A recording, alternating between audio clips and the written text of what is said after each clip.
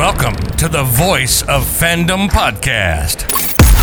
The one place where you, yes, you, the viewer, the fan, gets to connect and interact live with the host and talk about your favorite sports team, athlete, or game of the week.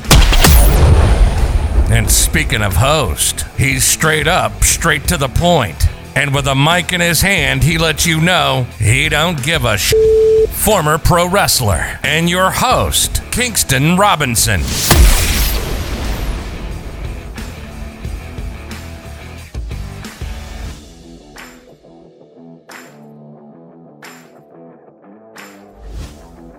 Let's go! Let's go! Let's go! Let's go! We are here, man. We in the middle of the season. I've been hyping this up like we're going into the playoffs, but we are in the middle of the season despite the world burning down, despite sports being here or there, all that. You know what? We are here. Let's get it. Let's get it. Hey, man. There's so much going on right now. I'm not going to sit here and talk about politics and who's who and who's winning what and who maybe. I'm not even going to get into all that. We are going to use this platform as a escape for all of that because as much as I would love to set the world on fire and talk about all that and then have people love me or hate me or anything, I'd rather just do that about sports. And not about everything else. So, welcome. We in this bitch, and there ain't nothing else to say about it. With it being the middle of the season, I think it would only be just if we talked about the mid-season, bangers and duds. And we'll give away some awards. We'll put some power rankings up there. This is one thing I haven't done on this show yet is rank teams, rank players. Things of that nature. Usually I just talk about the games. I talk about the teams that I believe in and the teams that I don't. But if you listened on Tuesday, or if you listen sometime in the future, if you listen to the previous episode, I went through all of the games this week with picks and all of that as well. So that's usually what I do on Thursday. So that opened up a spot for me to do something completely different on Thursday, which is going to be this. And I think it's very fitting for what we have going on. I was going to do a voting system for this, but then, that's leaving important decisions to a popular vote. And we see how that's going right now.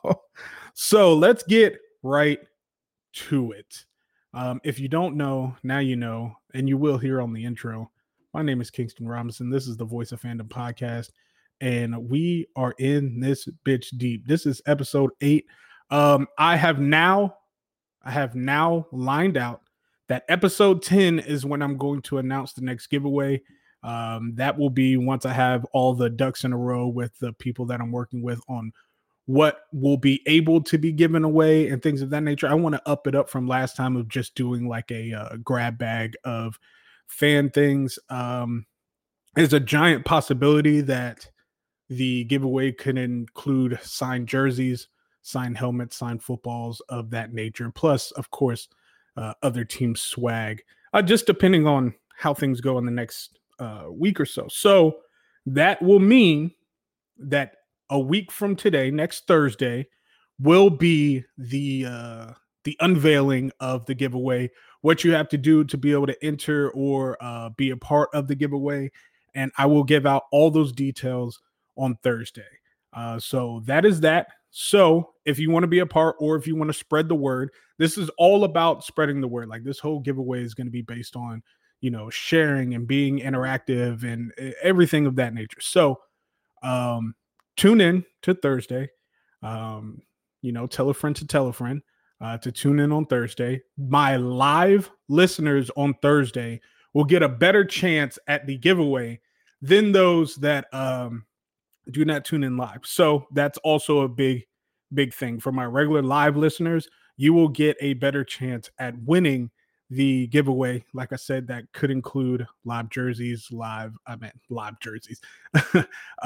autograph jerseys, autograph mini helmets, footballs, things of that nature. Just depends on how things go. And I will release all that next Thursday on episode 10.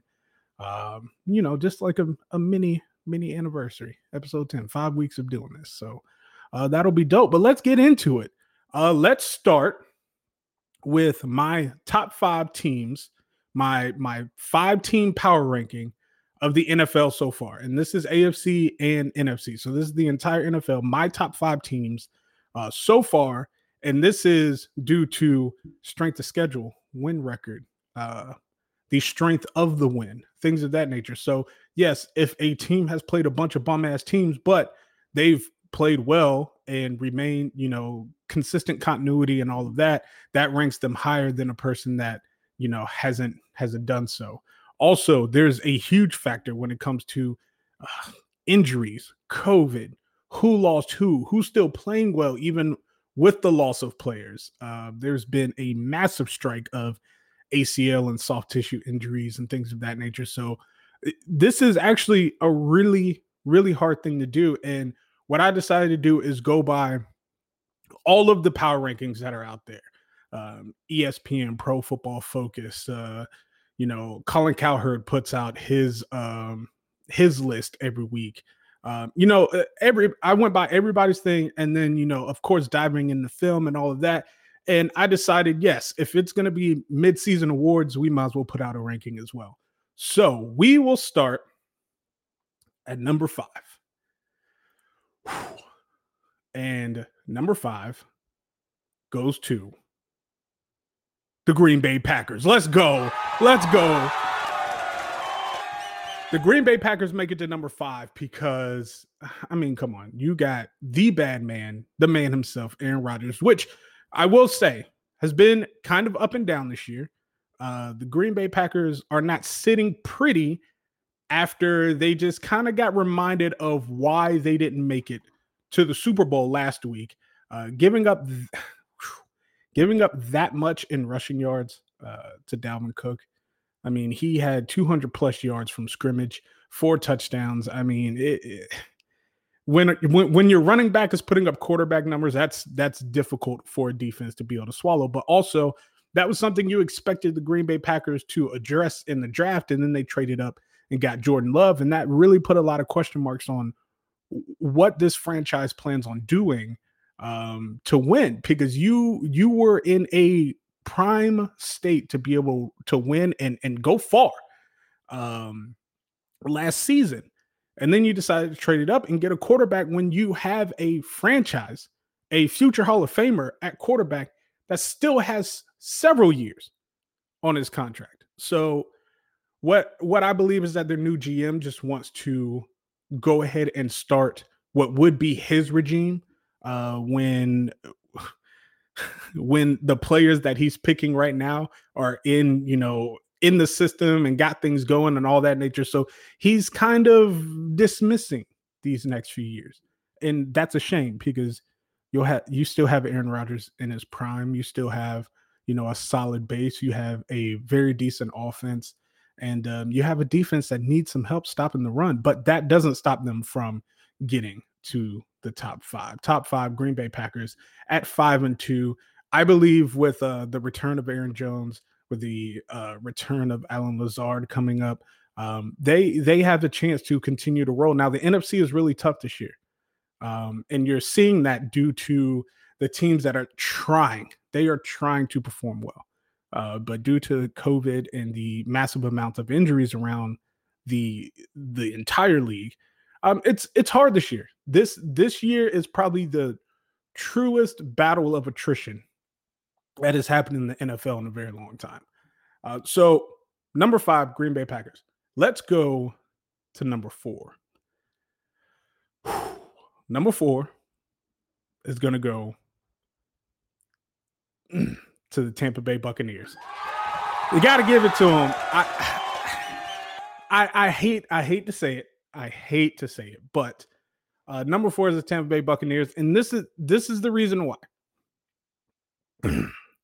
You have a new quarterback You have a new tight end.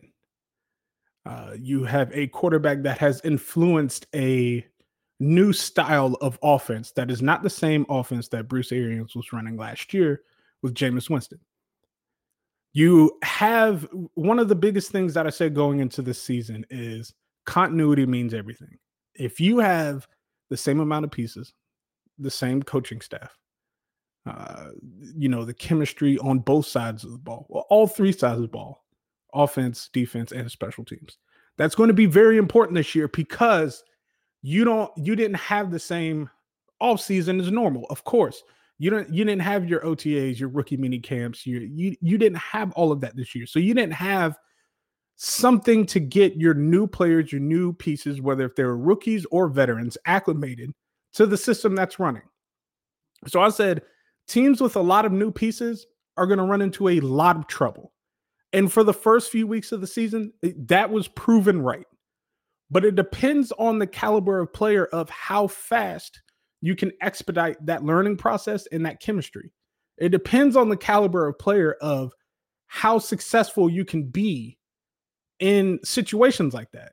And they always say, when the lights come on, great players, they shine. And as much as I would hate to say it, Tom Brady is holding these people accountable, veterans and rookies alike, in making this team better than they should be at this time.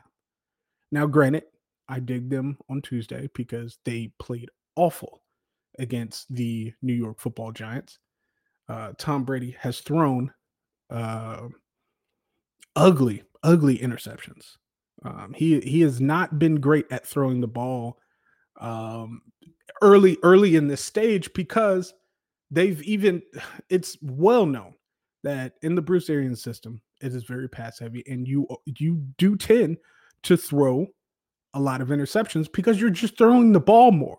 There's more chances for that. And when you throw the ball more, what do defenses do? They lighten the box, they add an extra DB, and they're going to play the pass. Now, they did very well in combining a lot of concepts that Tom Brady has used over the past 2 decades, adding a bolster of running backs in Leonard Fournette and Shady McCoy. And the names of their running backs are just ridiculous. Then, of course, they got Rojo, and it's those things, combining those two minds of Tom Brady and Bruce Arians, a very pass-heavy offense and a very conservative and brainiac type of dissecting of the defense. It makes for a very good marriage. And now that Gronk is getting his legs under him, you still have Mike Evans and Chris Godwin and all those that are battling through injuries. But now you have Antonio Brown coming into the fold, who is familiar with Bruce Arians. But what's even better is that he's familiar with Tom Brady. And I have a feeling that once that chemistry gets in line, they're going to be a tough offense to stop. Who are you going to double? Especially when everyone's back healthy. You're going to double Mike Evans? Okay, cool. Antonio Brown's over there. Okay. You cloud over to Antonio Brown. Okay. Chris Godwin's over there. And then you have these other receivers that are kind of coming in. And what's great about that is that they're getting the play time that once all of the main guys are healthy and rolling, those guys can still come into the fold because they've played these mid-season snaps. They've gotten, their way into the system. They've gotten some play on tape, and that's more beneficial than having a guy go down late and they having to step in. So number 4 goes to the Tampa Bay Buccaneers, even though they played awful against the New York Giants. I think it is nothing but a upswing for them. Their schedule, it's not too difficult. To me, their most difficult game coming up is possibly the Chiefs. When they see the Chiefs, I think that's the most evil game that I see on their schedule. That's going to be an issue. So now we're at number 3. We're in the thick of things now.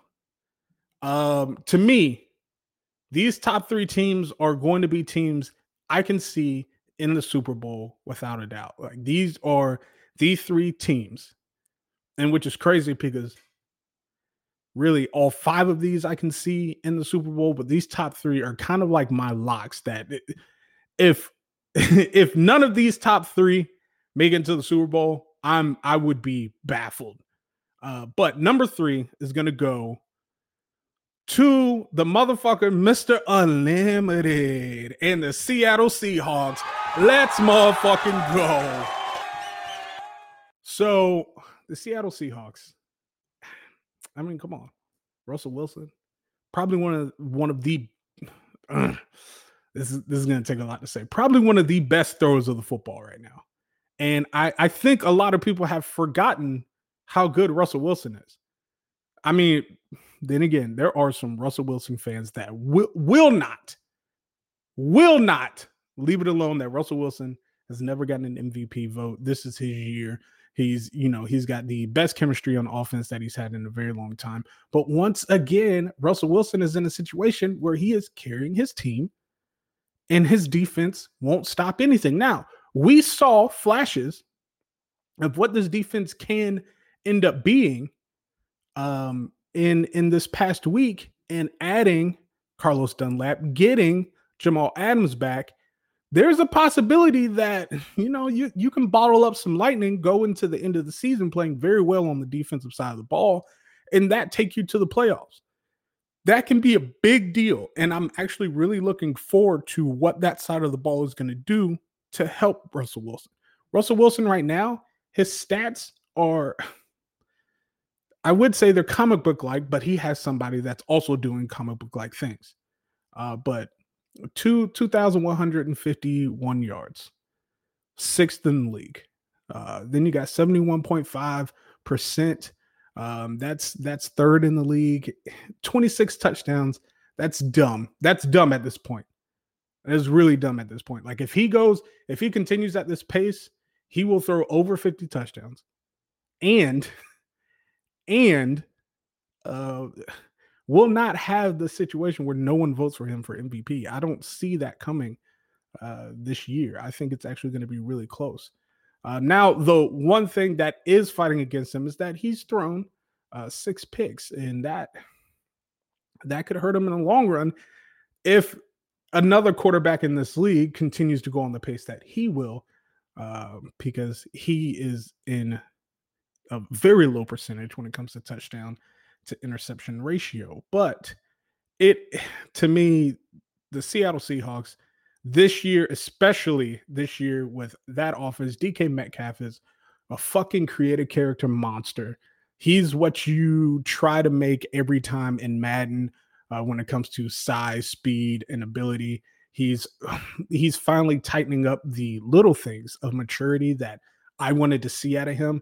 I wasn't one of those people that were like, oh, he can only run fast. He can only run go routes.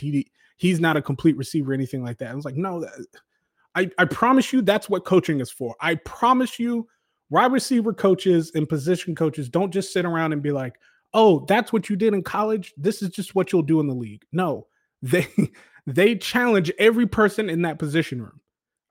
I've been in 3 position rooms. Well, yeah. 3 position rooms in my life when I played football. And that was a linebacker room, a tight end room, and then before I moved from linebacker to tight end, special teams. And every time it wasn't, oh, you're just good at this, we'll put you at that. You may get put at that, but that's not the only thing that's being focused on. It's also being focused on correcting the things you aren't good at. So for people that were already undermining DK Metcalf just because he was big and he could run fast in a straight line, do you not understand the process? So with that, now he has learned how to run the route tree. Now he has shown me a little more maturity, because I will say a lapse in maturity for me. He had a bomb of a touchdown. And yes, he took off, created plenty of separation, and then lightened up. Like you play through the whistle, you run through the whistle. It doesn't matter the distance that you have on anyone. But he lightened up, and guess what? The ball got punched out, and it wasn't a touchdown.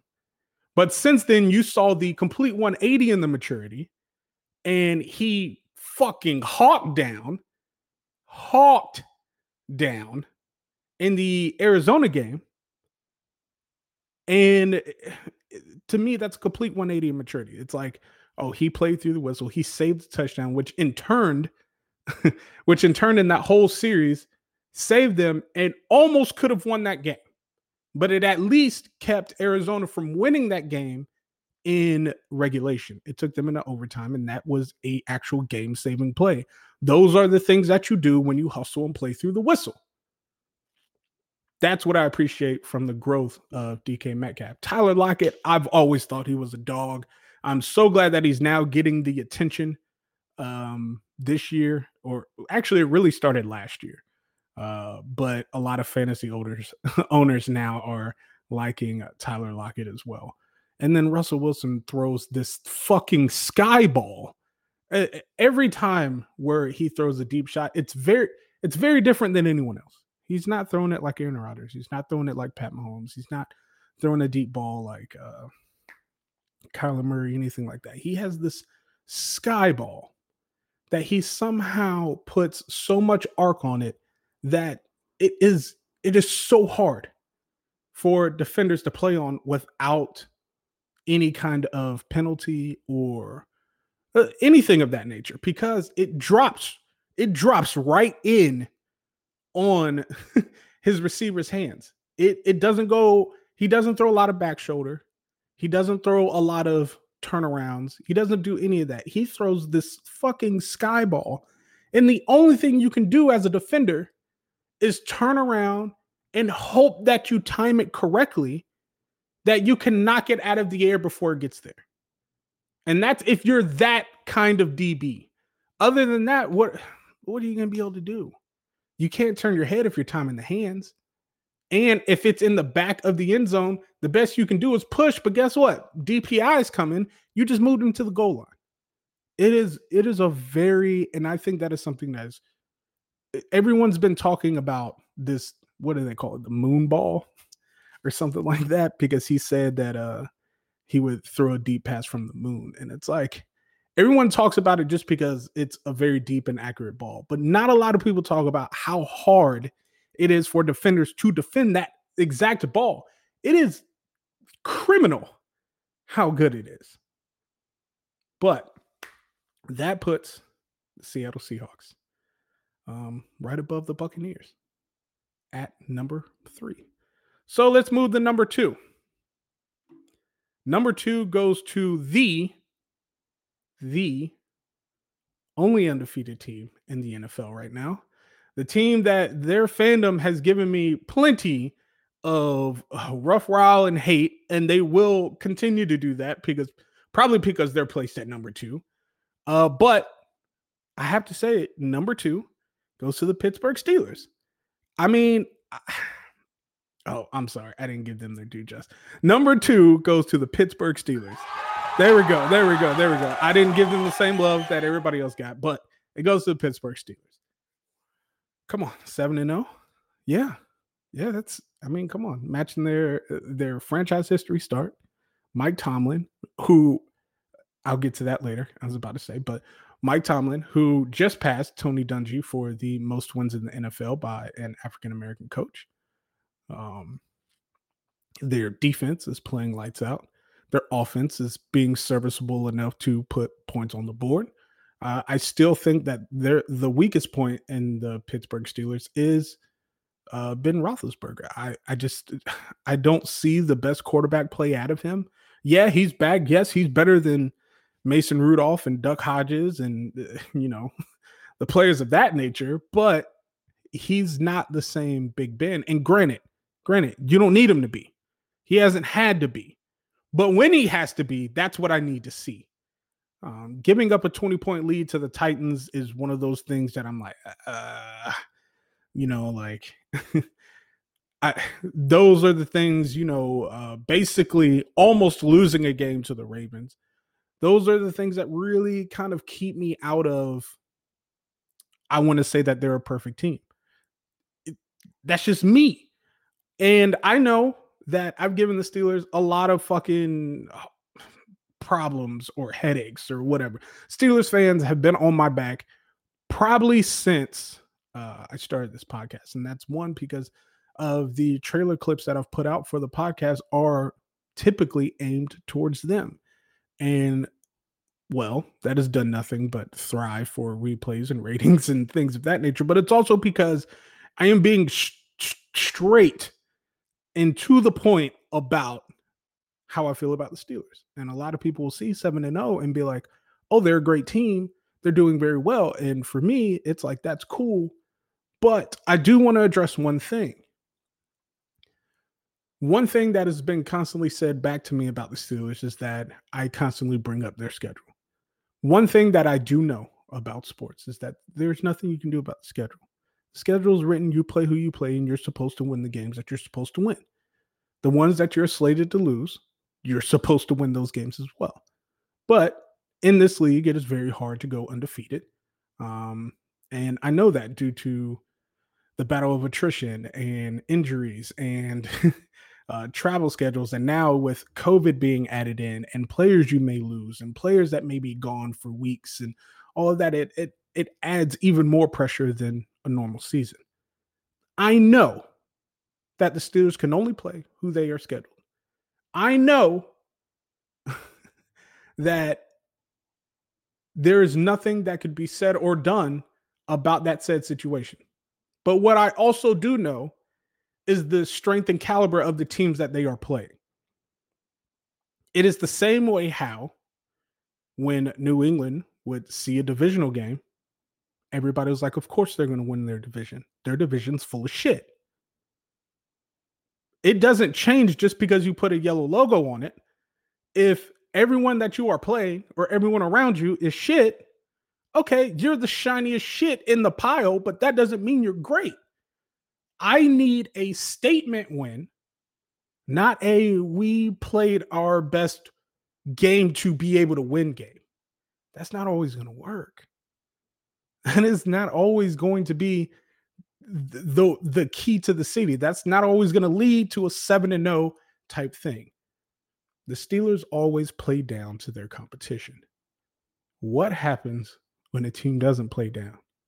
Or what happens when they play down and all of a sudden that team has the caliber to kick it up? Which is what happened to them when they played the Tennessee Titans.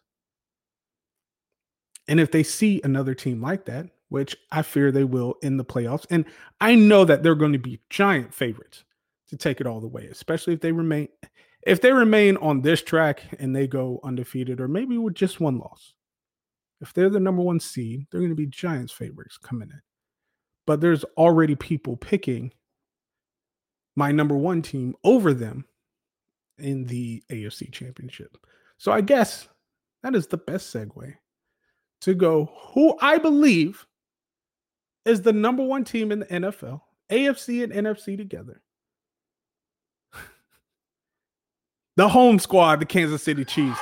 And you know, let me get it 2 times. And you know, this man, come on, did you think it was going to go any other way?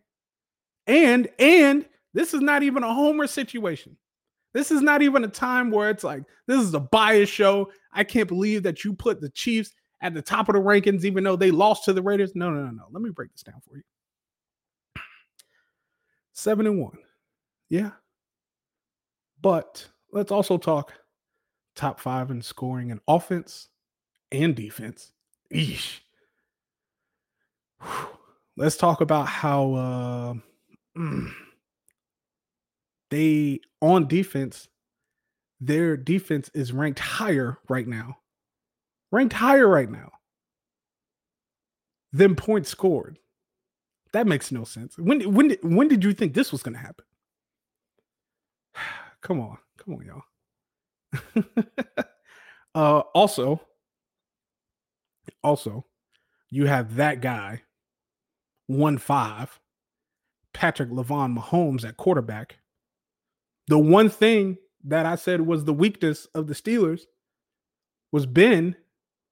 And now I see the sharpest tool in the shed for the Kansas City Chiefs, and it's their quarterback. That is not even in his prime yet, who is quietly putting together minus about 400 to 500 yards, putting together the same season that he put together his MVP year. What about that? That makes no sense, right? Because for some reason, everyone was saying that the Chiefs are just not as good as they were, last year. Or Pat Mahomes is not as good as he was his MVP year. I disagree. He has thrown less interceptions than he did his MVP year at this time. He has more rushing yards than he did his MVP year. His QB rating is higher than he did. And he just has a couple less touchdowns. But guess what? He has 5 less interceptions. So when you take the 5 less touchdowns and bring it down in interceptions, man, oh man, he is quietly putting together a year. And like I said when I brought up Russell Wilson, if Russell Wilson continues on the same train and throws as many picks as he has, there's going to be a question on how, for some odd reason, when no one's been thinking about it, how Patrick Mahomes could win MVP again this year. Because if he somehow goes through this season and throws 42 touchdowns with 2 interceptions, y'all are going to have to deal with Pat Mahomes having 2 MVPs, a Super Bowl MVP, and possibly on the way to get another Super Bowl ring. Wow. But let's get off Pat Mahomes. You have Tyreek Hill, Travis Kelce, Mecole Hardman, Anthony Sherman, because for some reason people just forget we also have an elite fullback. Our offensive line, who have been playing with backups, are playing better than they should. And we will get our starting O-line back soon, along with Anthony Sherman coming back, along with Sammy Watkins coming back. Also, with our defense playing as good as they are, L'Jarius Sneed, a rookie that was playing lights out, leading the league in interceptions, who's been out from a broken collarbone, will be coming back. Probably not right after the bye going into the Raiders game, but will be seen going into December football. It will take him a while to get acclimated, trust himself again. Injuries like that, you really trust yourself on like diving and committing for footballs again, because that's how he got hurt. Or, really driving a shoulder into a tackle and things of that nature. You really second guess those things until you get popped one or two good times. And then you're like, oh, I can take it. Let's ball. But man, I remember going into the season last year. Matter of fact, I remember the feeling after the AFC Championship game. And the biggest thing was, wow, if the Chiefs had a sneeze of a defense, Pat Mahomes would take it for a long time. And then we did the whole defensive overhaul. Bob Sutton got fired, let go of half of the defensive positional coaches, half of also that era of players, Justin Houston, Eric Berry, and became a complete reload. And most times when you do a defensive rehaul, offensive rehaul, play scheme rehaul, all of those things, it takes 2 or 3 years to get the continuity and the chemistry together. If you have some real ballers on there, maybe 2. And then all of a sudden, Steve Spagnuolo gave the just sneeze of defense for Pat Mahomes to be able to take it. And now that sneeze of defense has turned into a full-blown cold. They somehow now have a top 5 offense and a top 5 defense. And it makes absolutely no sense. And they will have it for some time because Tyrann Mathieu is paid in here. Frank Clark paid in here. L'Jarius Sneed, rookie. Juan Thornhill in his second year. Man. Willie Gay Jr., rookie. It's insane. And then when you look at the offense, Pat Mahomes here for 12 years. Kelce here for I want to say 6 in total. It could be 4. Tyreek Hill here for another 2. I am positive that probably because he got that 3-year deal last year, I am sure he will get extended. Probably actually after this season, they will probably actually restructure his deal and extend him to keep him for longer because after his last year of his contract is when his contract starts to really kick in. So I'm sure that will happen. But also Chris Jones still here. They just have so many pieces that they have locked down for a long term of time. And then also you have Andy Reid and Brett Veach, who is also extended for another 6 years. This team may not go back to back, may not win it this year, even though I put them at number 1, and I'm pretty damn confident that they will. But there's not a lot of teams thinking with this much foresight in making moves that make sense. And they've done it. And that's why they have no choice at being number 1, from front office to coaching to personnel. To me, they're the most complete team. And yes, they have one loss because it was divisional.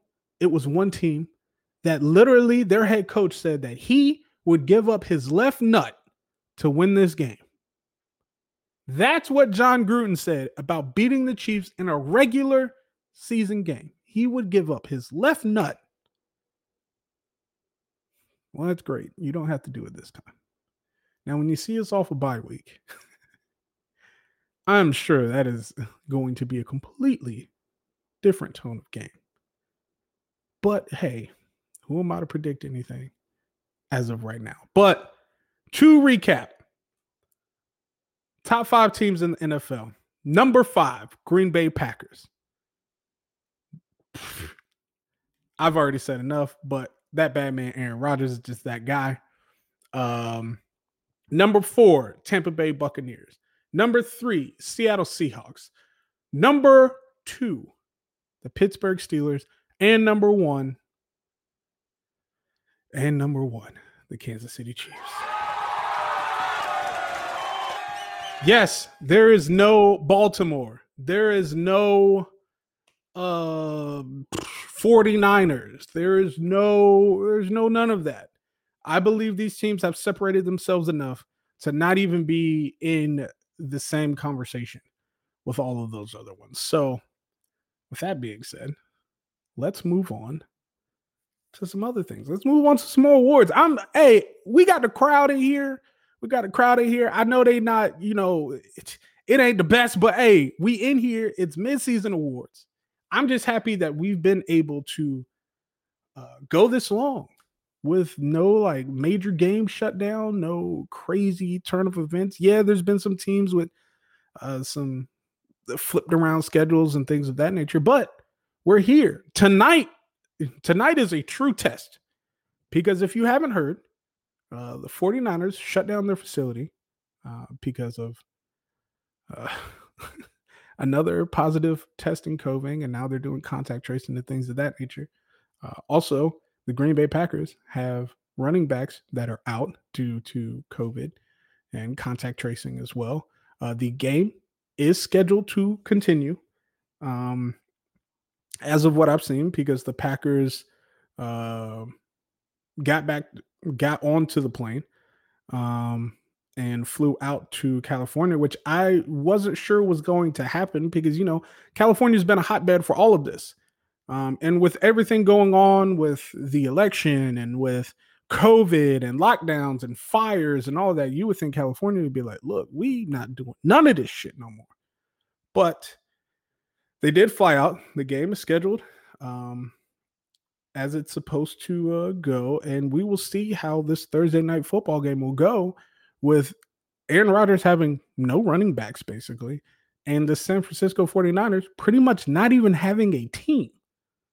Like I've mentioned in the past several weeks, the 49ers basically have no one left. They absolutely have nobody left. Nick Mullins will be starting at quarterback since Jimmy G is hurt. George Kittle is out. you have several people hurt or on the COVID list. Several people were placed on the injured reserve. So it's one of those things. Now the injured reserve is a little different this year. So we know that they only have to be out for 3 weeks. But man, it's just rough. Like I don't. It's just rough. That's really all I have to say about that, because man, oh man, I don't know how you really go about the rest of this if you're the 49ers. Like, you didn't do anything. Like, the trade deadline was a bust. I don't know if the NBA has just spoiled us with how exciting, and this is my feeling for the past few years. I don't know if the NBA has just spoiled us on how exciting and how crazy the trade deadline can be, and how trade transactions can really just shake up the league. But it also, like what I stated on Tuesday, it is very hard to do decisions like that this year, because even with the trade deadline being where it was and where it is in the season, and there are teams that obviously know they need to make some moves to improve their team, with the COVID testing and the protocols and games still going on and this or that. Like, sometimes you could probably realize it's not worth the hassle. And then it's like, hey, look, we're just going to roll what we got. If we got a shot, we got a shot. If we don't, fuck it. It feels like a lot of teams are just chalking this year up. One of them is the New England Patriots, but we're not getting into that. But I believe that the teams, once again, that have kept the continuity and have done very well so far, and can manage being down a few players at a time, they got the best shot. So we're going to go on a bit of an early break, but we're going to go on this break. Anybody that's watching this show, share the show, share it on Facebook, share it on Twitter, invite some people out. I don't care what you got to do. On the other side of the break, we are going to go through the midseason awards. We're going to hit MVP. We're going to hit Offensive Player of the Year, Coach of the Year, all them things. And after that, we're going to talk some bullshit, and then we're going to get the hell off, because I got things to do, cook some red beans and rice in a crock pot, and all that. So on the other side of this break, that's what we're going to do. Like I said, like and share the show, invite people out. If you're not following, go ahead and follow. I want to do a whole lot to get the follower count up, because I have a lot of people that come and listen and enjoy the show, but haven't followed. So they always kind of come in late when I'm on live. So definitely follow so you get the alerts. And then if you can't listen live, then you can always listen on the KCPN app that is available for iPhone. And then also, if you don't have an iPhone, or I understand you don't want to download another app or whatever. I don't know why people still use that as an excuse, but it is what it is. You can also listen on Spotify and Apple Podcasts and all those things that are convenient for you. So on the other side of this break, we hand out some more awards, and we keep this thing rolling. We keep it rolling. Yes, sir. I will see y'all on the other side.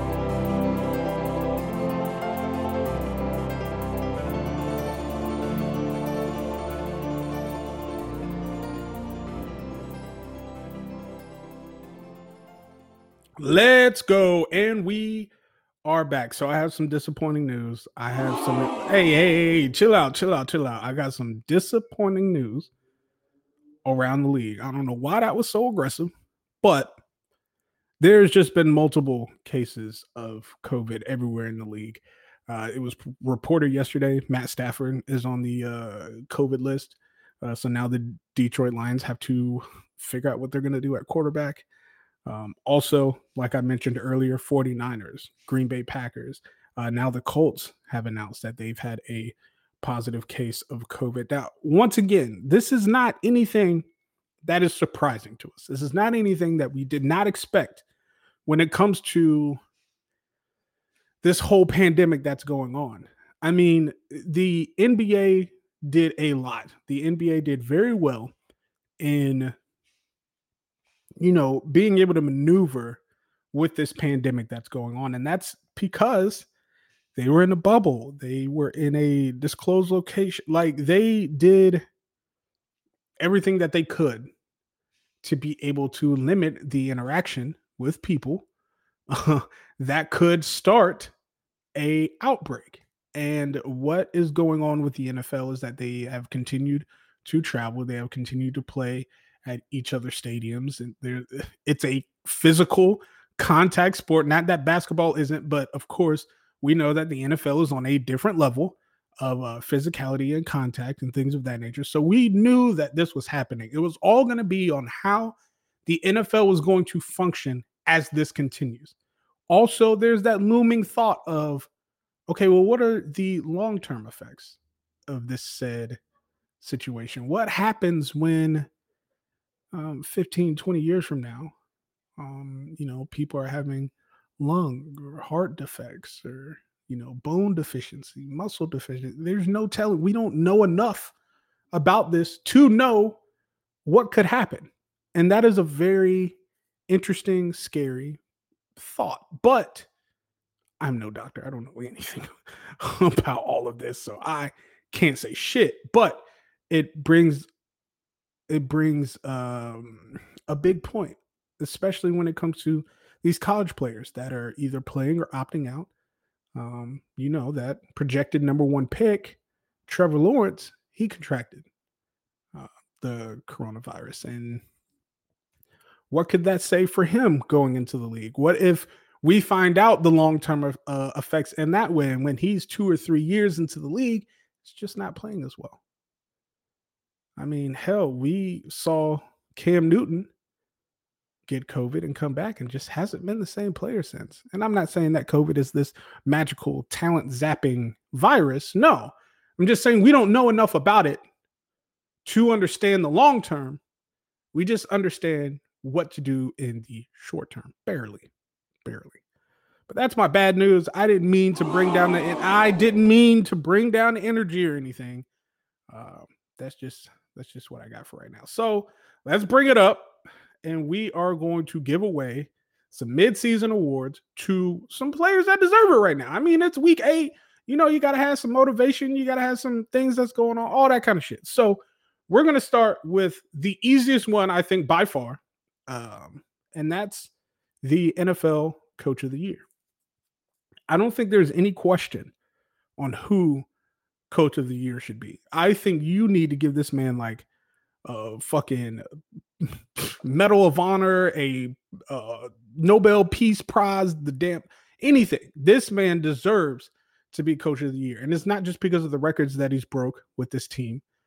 I believe it's also the past few years, the efforts that he's done with this team, as far as keeping the locker room maintained.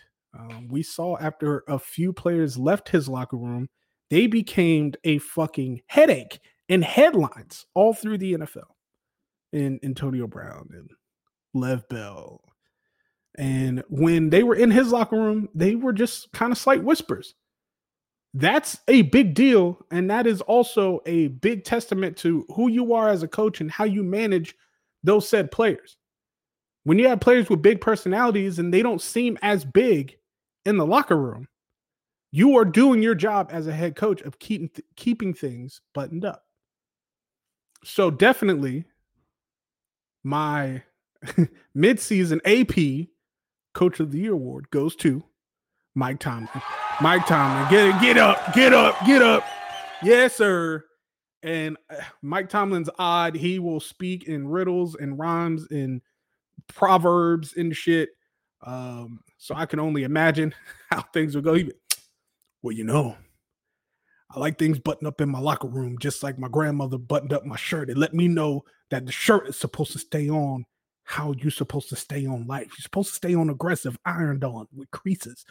Mike Tomlin would say some crazy shit, but he is coaching the hell out of this team. You know that he's a defensive-minded coach, and this defense just has his fucking fingerprints all over it. They're flying around the ball. They're playing great ball. So, yeah, Mike Tomlin, Coach of the Year. Go ahead. Just hand it to him. You can hand it to him right now. I don't think there's going to be anybody else that flips the script and makes it any bigger of a deal than what Mike Tomlin is doing right now. Unless somehow the Steelers just fucking fall apart and they lose half of their games that are left on the season. That'll just be miraculous. I won't understand, especially with them facing the Cowboys soon, and the Cowboys are in a situation where they could be starting Cooper Rush at quarterback. So I highly doubt that that's going to happen. So to move on, we are going to go to, let's go to Comeback Player of the Year. Once again, I don't think there's any question on this. Actually, there are some people that do have a question on this. There's a lot of people that are pushing for Ben Roethlisberger to be Comeback Player of the Year, which, I mean, cool, I get it. But to me, he didn't go through the hardest thing, and he's also not playing the best. So those are like two things to me that it's just like, okay, well, you didn't really turn around your play, because for me, for Comeback Player of the Year, I'm going to compare you to, what you were pre-injury. And, I mean, your team is doing very well. Trust me, I believe that those things matter, which is why it is very hard for me to pick against Ben, because even though he's not playing lights out, his team is. But there's just somebody that has done the fucking remarkable, and there is no way to shy away or not look at it. So there's no question to me that your AP Comeback Player of the Year for the midseason awards goes to Alex Smith. Come on. It's got to. Alex Smith is that guy. I mean, okay, fanboy aside, AS11 went through a crazy, life-threatening injury. And if you haven't seen it, go and watch the 30 for 30 on Alex Smith and what he went through. Not 30 for 30, it was an E60 on ESPN. I believe you can just watch it on demand on the app or something like that. No plug. I'm just saying to go watch it. But that shows you what Alex Smith really went through, and how it just wasn't, one or two surgeries and, he's back up and running. No. When it comes to infections into his bone marrow, when it comes to taking muscles from other part of his legs to rebuild his leg, the rehab, the surgery, the surgeries, it was insane. And sitting there watching that, not only as a football fan, a former football player, and a fan of Alex Smith, that shit was rough. And I remember there were several times where I'm watching that and I'm like in tears, because he has so much love for the game and so much passion for the game that it was so hard for him to dismiss the fact that he may not ever play again. Then it was even harder to fight the fact that he is in a life-threatening situation, and it's because of his leg. It's a football injury. Now, I will say the real MVP in that entire situation is his wife. His wife is a soldier. His wife was down for anything and everything, and his wife even supported the fact that when he was told he could get back into football, she was down for that too. And that's, hey, you know what? Side award for her. Yes, sir. But it was just crazy to think about. And I said at the very beginning of the season when he got brought up to the roster and he started practicing and all that, I was just like, all he needs is one snap for me. All he needs is one snap. And after one snap, I'm like, confirmed, comeback player of the year. I don't even need you to win the game. And I know I just said that wins matter and all that. And the Washington football team isn't doing great. He's actually not even starting. But there is no doubt to me that the comeback player of the year goes to Alex Smith. And the fact that after that, he kind of got a crowning moment in the fact he was carrying Aaron Donald on his back and they had to blow the play dead. Like, he didn't just go down for a sack. He carried him on his back. That's a full circle moment. Like, you don't get any better than that. You don't. So that's your coach of the year. That's your comeback player of the year. Now let's get to the big boys. Your AP NFL offensive player of the midseason year. Man, I think we got to work that out. I think that was kind of trash. I don't really know. Yeah. It was kind of trash. But offensive player of the year goes. Does anyone really know? I'm going to be real with you. When it comes to offensive player of the year, it's going to have to go to Russell Wilson. I know it's going to have to, because he's not going to win the MVP. That's really shitty. I know, but Russell Wilson's going to get offensive player of the year. He's balling out right now. If he doesn't make it to the sweet 50 touchdown range, he will definitely be in the mid to high 40s as long as he continues on this path. I think that he is going to continue to ball out.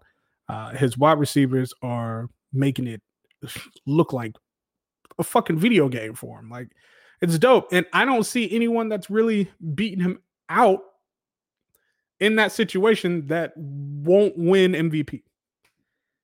So with that, we'll go with offensive rookie of the year. Now, this one's hard. You got some rookies that are balling right now. You have some rookies that are balling. Justin Herbert, you almost did it.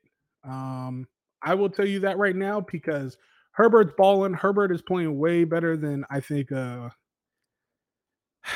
guess a lot of us non-Oregon fans expected. But what's hard is that he's playing hard and is not really getting anywhere. That's kind of how I felt about Joe Burrow for a little bit. Like, Joe was putting this ugly ass Cincy team on his back, and it wasn't really doing much until this past week.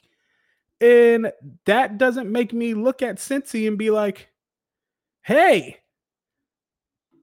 they're doing great. Trying to figure out what. Speaking of Joe Burrow, I got something playing in my ear right now. I don't even know if y'all can hear it, but it's playing in my ear. Anyways, cut that out. But it's just crazy to see that. So, my offensive rookie of the year is going to motherfucking Clyde Edwards-Helaire. Let's go. We got a chief with an award. Let's go. Matter of fact, two times. Yeah. Come on, Clyde is in second in leading rushing in a running back by committee offense. And he is second leading in rushing as a rookie. That's stupid. And there's no telling where he's going to go. Now, granted, Dalvin Cook just cooked up a little bit, but I don't think their offense is ever going to put up a situation like that for him ever again. But I mean, what else is there to say? Tell me another rookie that's out there doing it. Now, granted, he doesn't have the touchdowns. He just has the yards at this point. He's on pace for over 1,000 yards for his rookie year. And I believe that he will be in a better position to score more touchdowns with Le'Veon Bell now being in the fold, because you're now having to pay attention to both of them, especially in split backfield situations. It's going to get ugly. And now our fullback comes back. So we'll have some very interesting blocking schemes that will cause, some more, mismatches and all that for the entire team. So I think it is, without a shadow of a doubt, that it's Clyde Edwards-Helaire for your offensive rookie of the year. Yes, sir. Yes, sir. Yes, sir. Yes, sir. So now let's go to the other side of the ball. Other side of the ball, defensive player of the year. And you know what's really shitty about this is that there is a person in this league that will not let this defensive player of the year fucking award go to anyone. It pisses me off actually, because you try to figure it out. You try to give it to somebody else or look at somebody else, but you just can't. You really just can't. Like 26 tackles, 9 sacks, 3 forced fumbles. What are you doing? Why? Who else are you going to give it to? If you don't know who I'm talking about that dude, AA,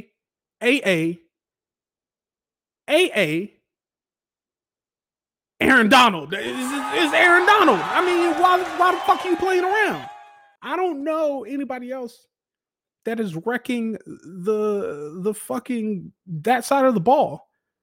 Tied for third and forced fumbles. 9 sacks, tied for first. You have to double him every game. Every game. Because the second you don't double him, the second you don't run some kind of trap line scheme or shade somebody over something, he's getting through. And even when he's doubled, we've seen this man collapse 2 O-linemen into the quarterback. He's just a monster. Like you can't give this award to anybody else. Trust me, I would love to give it to Chris Jones. I would love to get it to Jamal Adams, Tyrann Mathieu, anybody. But shit, I don't think I have a choice. And I know it's surprising that that there isn't a Pittsburgh Steeler that I'm talking about in this, and blah blah blah and all that. Yeah. I get it, because their defense is playing out of their mind. I am sure people are like, how the hell are you not putting fucking TJ Watt in the mix?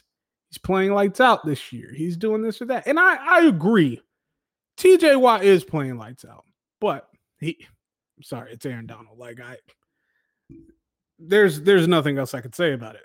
There isn't. And that's on that. As far as defensive rookie player of the year, I honestly can't even tell you. I honestly can't even tell you. To me, there's not a rookie on the defensive side of the ball, to me, that has stood out enough that I can give them the award this early. And that's shitty, but that's just where that is. Like, I'm not just going to give it out because of formality. Like, no, it's the middle of the year. Like, you got to prove to me what the hell is going on. And like I've said before, I would love to give it to so-and-so and so-and-so and this and that. No, I don't see it. I don't see it. But defensive player of the year, probably Aaron Donald. That motherfucker going to have so many, I don't know. Everybody needs to get him off the Rams. Get that motherfucker on the team. Get that motherfucker on the team where it matters. Because right now, the Rams are the most up and down forest fire. I think I say that about a different team every week. But the Rams, I don't know if they have an identity at all. I remember when they went toe-to-toe with the Chiefs in 2018, and it was billed as the most exciting or most electrifying or whatever the fuck. It was some gimmick. Or the best game ever. The best NFL game ever. Rams Chiefs.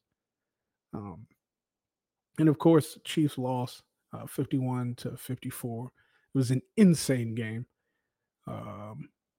And I loved every bit of it. There were people that were like, "Oh, there's no defense in that game," and sorry about it, but there's like 3 defensive touchdowns in the game, so I don't really know what the fuck that means. But it was a wild game, wild as fuck game. And since then, that to me, that was the pinnacle of the Rams because on paper you would say the pinnacle of the Rams would be going to the Super Bowl, but that was the fucking worst Super Bowl we all watched. Rams Patriots was one of the worst. Matter of fact, it's one of the worst football games. And people were like, defensive heads love this game. It's real. It's a chess match. Fuck that. Like, if that's a chess match, bitch, I'm playing Connect 4 because I'm putting that shit in the box. I'm not doing that. I'm not watching this fucking game. That game was the worst. And it was so bad that it stole my buzz like 3 times. Like, I was trying to watch the game and enjoy it. It was in my city. It was in Atlanta. So I was like, yo, this is the shit. I went to not all, but I went to some of the Super Bowl parties, worked, bartended a few Super Bowl parties. I'm like, yo, like Atlanta, we're going to turn this bitch up. And then it ended up being that. Like, I don't even know what the fuck that was. It was trash. Pissed me the fuck off. So before we get to MVP, the coup de grace, before we get to MVP, we are going to do a QB rankings, which should be pretty obvious due to the fact of what I've said before. So I'm going to run that through pretty quick. Then we're going to do some of the worst before we crown the MVP. So let's do the worst shit first. Worst team. And this doesn't just go by record. This goes by front office, draft decisions, trade decisions, personnel decisions. This also goes by who have you paid, who have you not paid, how is your team functioning, things of that nature. Worst team in the league. This is the first tie. This is the first tie when it comes to all this. I know it's crazy, but we got our first tie. I know. I don't. What the fuck? Yep, that's what I'm saying. Our first tie. So, for worst team in the league, 1 goes to the Houston Texans. The Houston Texans are the first, and then the second are the New York Jets. I mean, I know. New York Jets. And these are the two reasons or a couple reasons why on both ends. The New York Jets are obviously have not won a game yet. They are sitting at 0-8. They are sitting in prime position to get a Justin Fields or Trevor Lawrence or whoever they decide is going to be the next key holder to their engine. Or maybe they don't go at quarterback. They hang on to Sam Darnold and they trade out and whatever. They're in prime position for the number 1 pick. Will that go as well? Who fucking knows? Because it's the Jets. And as long as they hang on to Adam Gase, I expect nothing but more problems to arise. But also, you have the Houston Texans, who had Bill O'Brien doing 37 jobs. He was a computer with 50 tabs open with a very small, simple processor that could not understand what was going on. And just everything went so bad, so fast. And instead of the computer just crashing and giving up, it just sat there and tried to load everything. And it was just bad.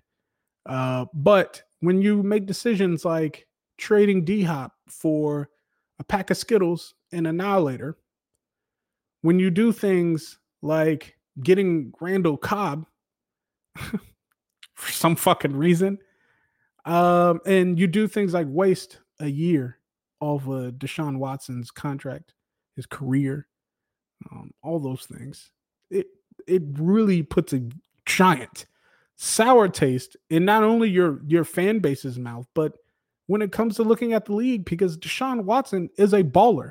He should be put in a situation to ball, and he is not.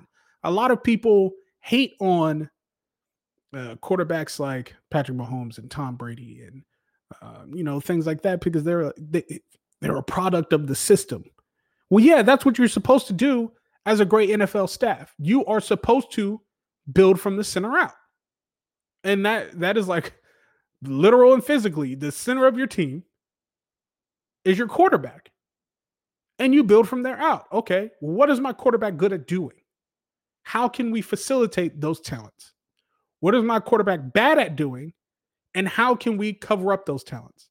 If my quarterback is bad at escaping the pocket and moving around, I'm about to bolster up the best offensive line around him that I can. If my quarterback cannot throw the deep ball, I am going to get an offensive mind to plan a lot of short throws, underneath routes, creative screens, creative drag plays, slant plays. But if my quarterback can throw the deep ball, cool. I'm getting a lot of fast, speedy, deep ball receivers. I'm also going to, have an offensive scheme that creates my players to be in open space, that creates them to be open deep. Same thing on the defensive side of the ball. So when people say they are just a product of the system, you are more than likely a fan of a team that has no system, that has no identity, that has no center to create from. The Chiefs have done it. The Patriots have done it. The Houston Texans, not even fucking close. The New York Jets, not even fucking close. And that's why those two are the two worst teams in the league. Yeah, just go ahead and boo them. Just boo them. I know. They're shitty. So, with that, we are going to go into the worst quarterback in the league. And boy, oh boy, I'm sure you could toss this up to a lot of people. And I mean starting quarterback. I'm not talking about quarterbacks that are on the bench at the moment. But we are going to talk the worst starting quarterback in the league. And this may come as a surprise. Maybe. It probably won't actually. But the worst quarterback in the league right now, in my opinion. And you know what? I'm actually going to write off one because one seems way too obvious to me. I was going to say Ben DiNucci. That's going to be way too obvious. I believe all of the Dallas Cowboys, all of their quarterbacks just kind of get a write-off. I'm not going to say anything about Andy Dalton or Ben DiNucci or soon to be coming up Cooper Rush. I'm not going to talk about Jake fucking Luton. I'm not going to talk about him. That's taken over for Gardner Minshew. I'm not going to talk about him.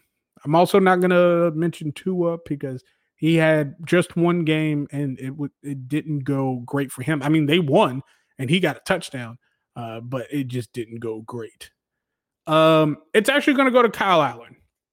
Kyle Allen for the Washington football team is the worst fucking quarterback in the league right now. Yeah, and I'm going to be real. He almost tied with Cam Newton. And it's only because it's just bad. It's just bad quarterback play. They're not doing good. They're giving away the ball. They're the missing opportunities from both of them. And shit, you could throw Daniel Jones in there, but at least Daniel Jones is slightly serviceable.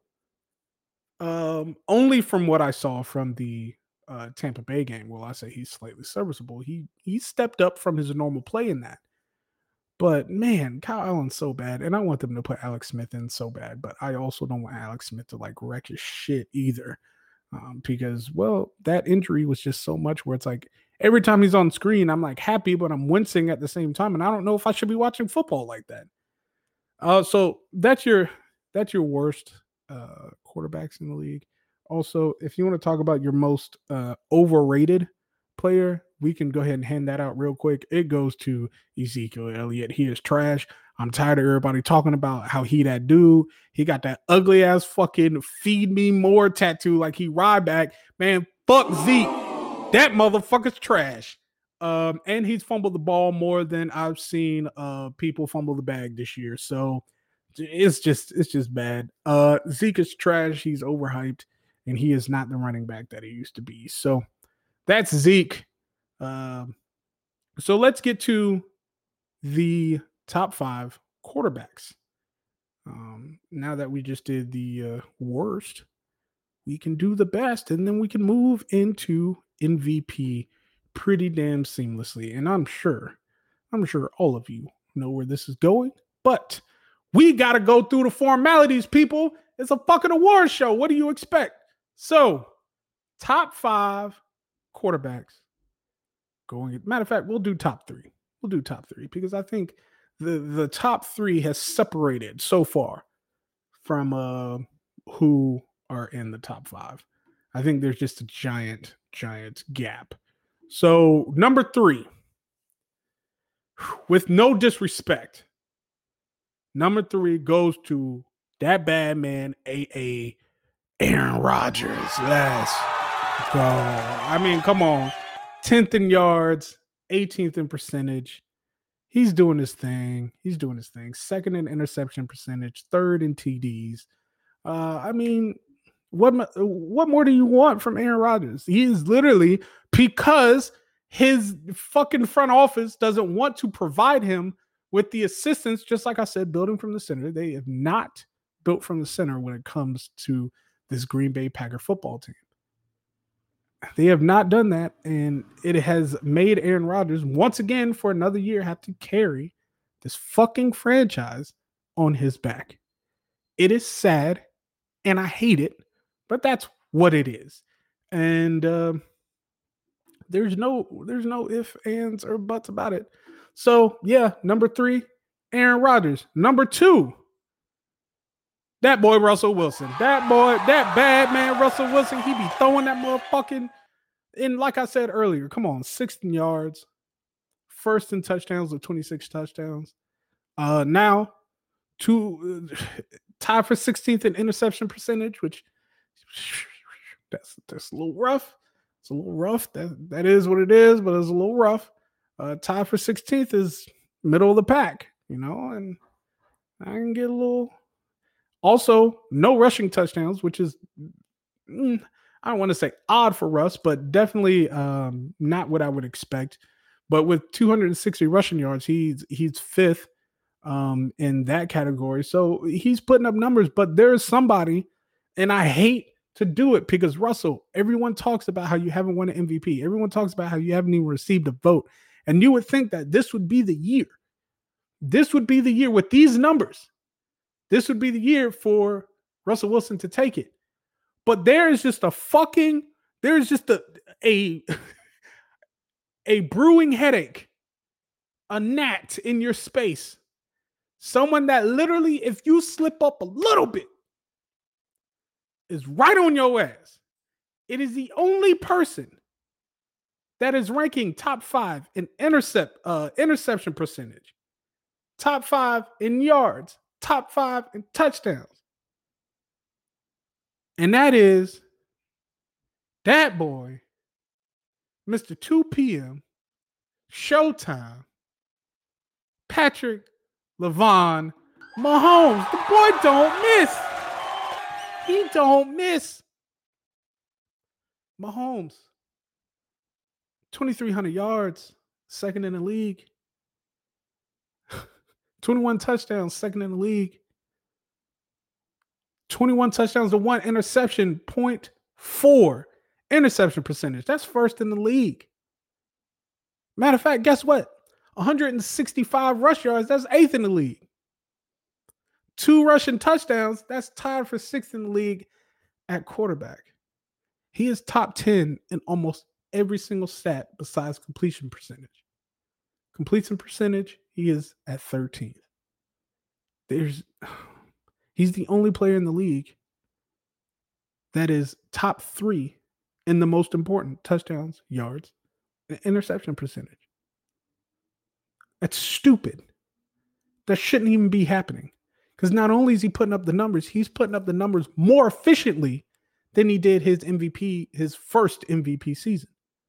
And that's what leads me to your AP mid-season MVP of the 2020 season is Patrick LaVon Mahomes. I mean, shut the fuck up. There's nothing else that could be said or done. Literally everything I just said is the reason why this is going to happen. I can't even. Russell Wilson, it's going to take one game. It's going to take one game for you to slip up, or one game for you to not play just as great as you have been, and it's going to be over. You're going to give this shit right back to Mahomes, and then everyone's going to be looking around like, fuck. Not only is this motherfucker going to win MVP again, but we're going to have to at least see him in the AFC Championship game again. And it's like, what if Mahomes' Madden curse was just the fact that he was down so many points in games, but still fucking won? What if that was his Madden curse? Because now, if that's the case, he's about to go through scot-free this year. It's too much. It's too much. And as a man would say, anytime Pat Mahomes throws a touchdown, it's free real estate. It's motherfucking free real estate. Come on, y'all. Come on. So to line it all up, we'll see if I can just remember this off the top of my head because I don't feel like going back to my sheet. AP comeback player of the season. I'm just going to go ahead and say of the year because the midseason thing just sounds weird as fuck. Comeback player of the year, Alex Smith. Offensive rookie of the year, Clyde Edwards-Helaire. Defensive player of the year, Aaron Donald. Offensive player of the year, Russell Wilson. Coach of the year, Mike Tomlin. And then your now two-time MVP, Patrick Mahomes. Let's go. So, with that being said,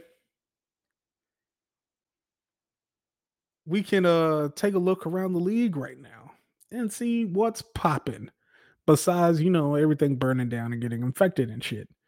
So, oh boy. And as I expected, I knew the second I picked up my phone, some bullshit would be going on. So, a staff member has tested positive for COVID-19 for the Chiefs. The Chiefs will hold practice today. Then the facility will be closed.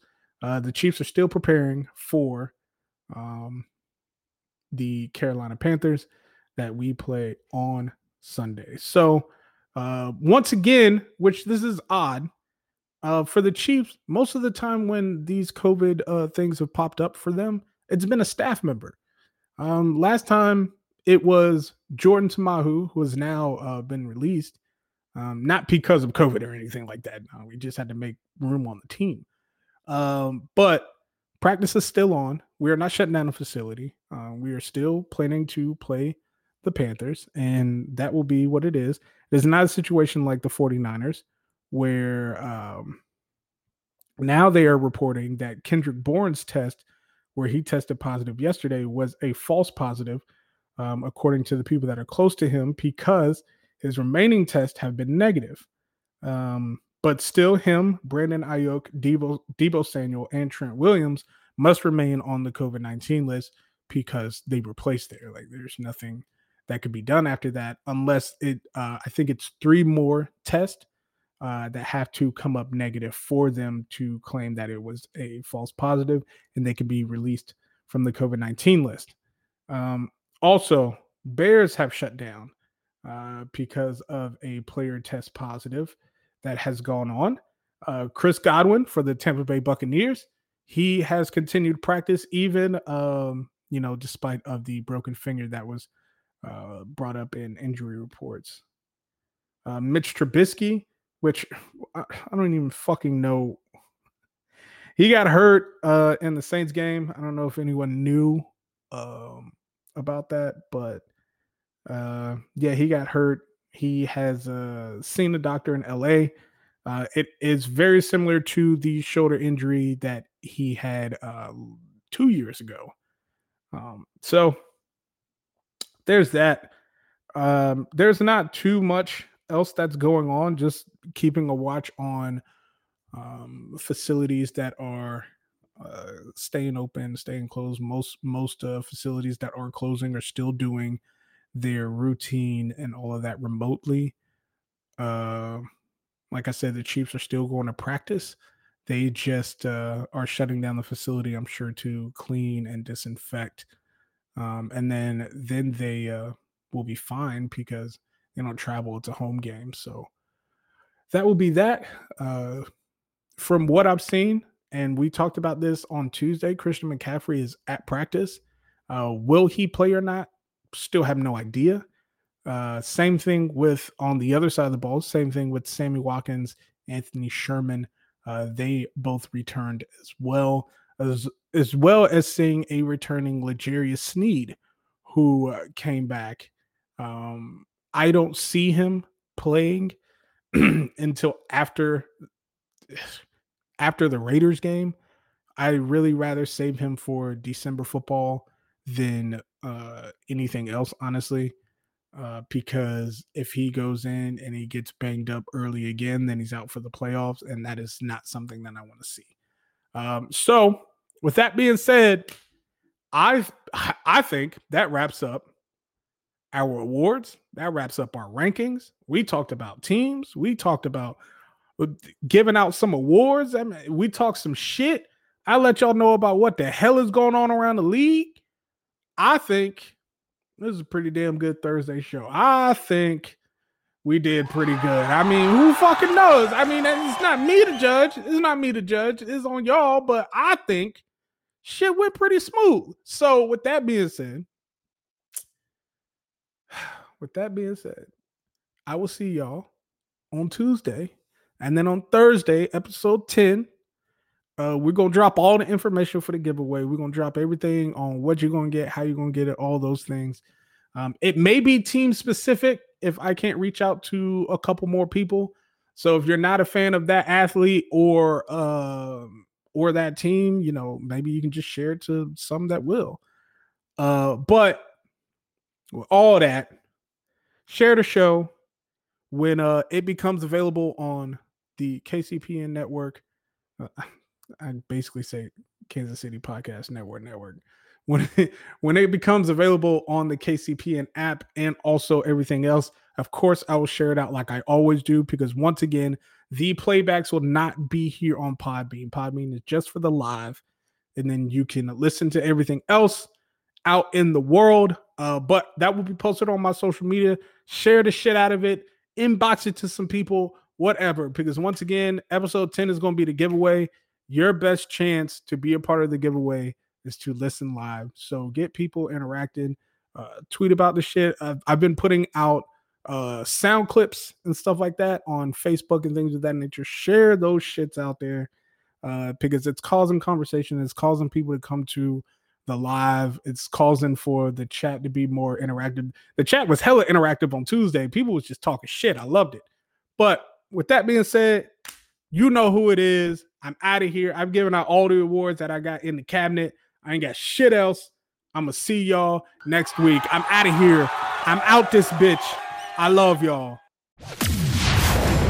Thank you for listening to the Voice of Fandom podcast. You can join live every Tuesday and Thursday by downloading the Podbean app or listen to audio playback exclusively through the Kansas City Podcast Network, available by app download or anywhere else you choose to listen to your podcasts.